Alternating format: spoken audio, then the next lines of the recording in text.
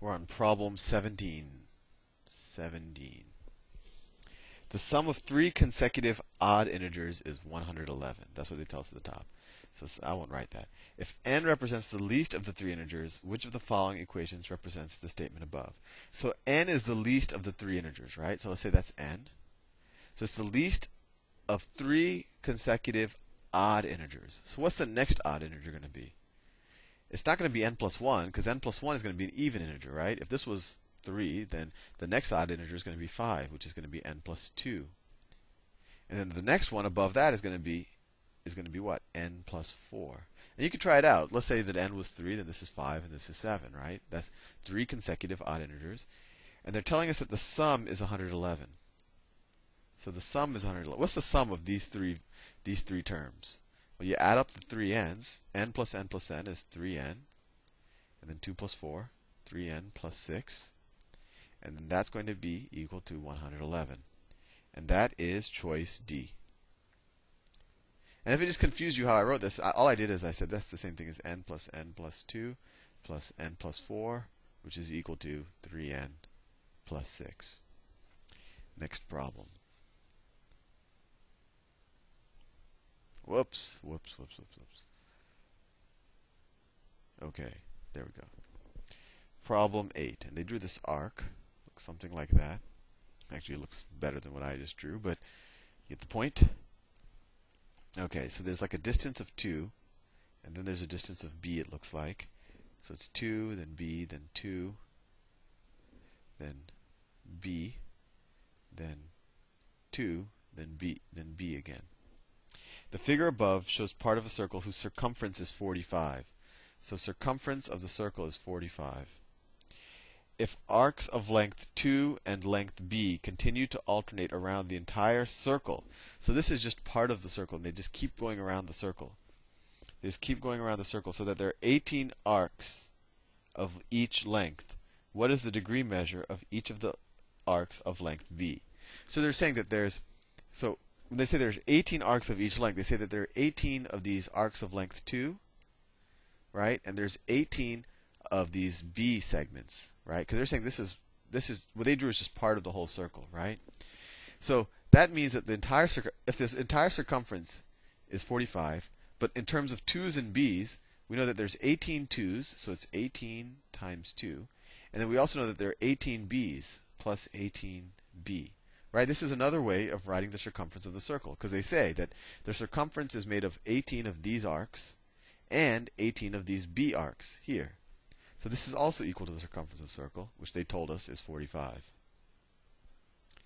Let's see, this is 36, right? 18 times 2 plus 18b is equal to 45.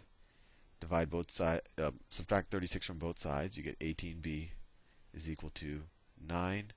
B is equal to 9 over 18, which is equal to 1/2. Now, what are they asking?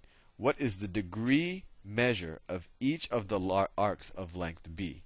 So we know that each b is 1/2. And actually, you know what? We could have gone to this step. We could have said that 18 b's well, no, actually, this is better. The length, each b is of length 1/2, right? So what fraction is that of the entire circumference? This length right here is 1/2. That's what we just solved, right? You're saying there's going to be 18 b's and 18 set arcs of length 2, and they all add up to 45. We solve for b, it's 1/2. So we want to figure out what's the degree measure. So to figure out the degree measure, we say, well, 1/2 is to the circumference of the entire circle, which is 45, is equal to the degree measure over the total degrees in the entire circle, right? Because the fraction it is of the circumference is the same thing it's going to be in terms of degrees as a fraction of 360 degrees. Why? Because there's 360 degrees in the circle. So let's cross multiply this. 1/2 times 360 degrees, so you get 180 degrees. That's 1/2 times 360 is equal to 45x. So x is equal to 180 divided by 45. And what's 180 divided by 45?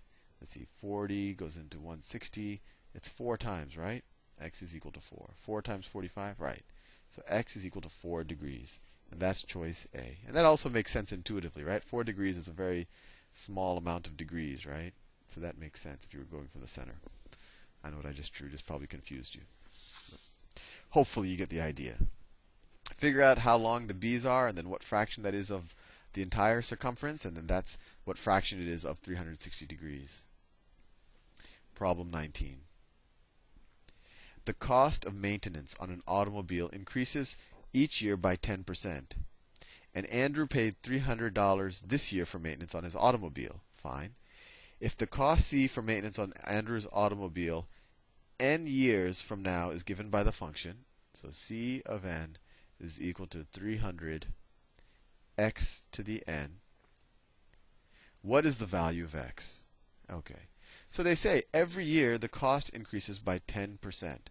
So what does it mean to increase by 10%? If, let me say the cost in year 1, let's say the cost in year 1 is going to be, well, that's it. What's the cost in year 2? It's going to be the cost of year 1 increased by 10%. So plus 0.1 times the cost in year 1, which is equal to 1.1 times the cost in year 1, right? The cost in year 3 is equal to 1.1 times the cost in year 2, which is the same thing as what? 1.1 times, right, the cost of year 2, which is this. 1.1 times 1.1 cost of year 1, which is the same thing as 1.1 squared, right?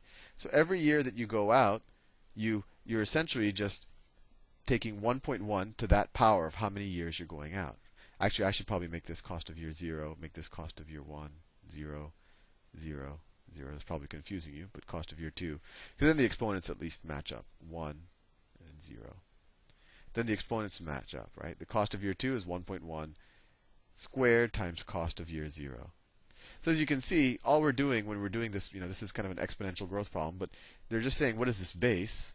Well, when you increase something by 10%, you're essentially multiplying it by 1.1. So that's all they're asking.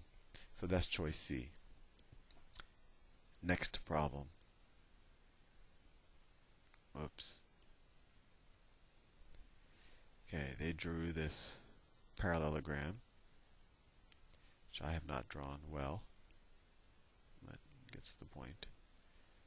Okay.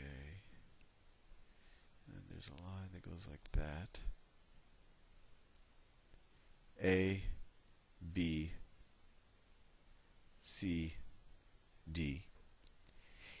If the 5 line segments in the figure above are all congruent. Okay, so the 5 lines, these are all congruent, so they're all equal to each other. All of those sides. What is the ratio of the length of AC not drawn? So they want to know AC. So that's this length. They want to know AC to length BD. All right, so all of those lines are congruent. So let's just pick a number. That's what I find to be easiest when they tell us it all. So let's just say that this is 1, this is 1, this is 1, this is 1. This whole thing is going to be 1. So how long is this and this? This will bisect this line, right?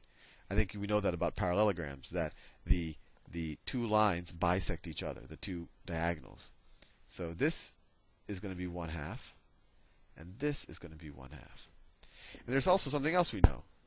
We know that this is 60 degrees, this is 60 degrees, that this whole angle is 60 degrees, that this whole angle is 60 degrees. And how do we know that? Before we drew the green line, we knew that both of those triangles are equilateral triangles, right? So if this whole angle was 60 degrees, then this angle right here is going to be 30 degrees. And I think you see where I'm going with this. This is a 30, 60, 90 triangle, where this is 1, that's the hypotenuse, this is 1/2. And then what is the side opposite the 60 degree side, which is this? It's square root of 3 times this side. So this side right here is square root of 3 over 2. And so with this one would also be square root of 3 over 2. And I know maybe it's a little confusing. Actually, I'm about to run out of time. So I will continue this in the next video.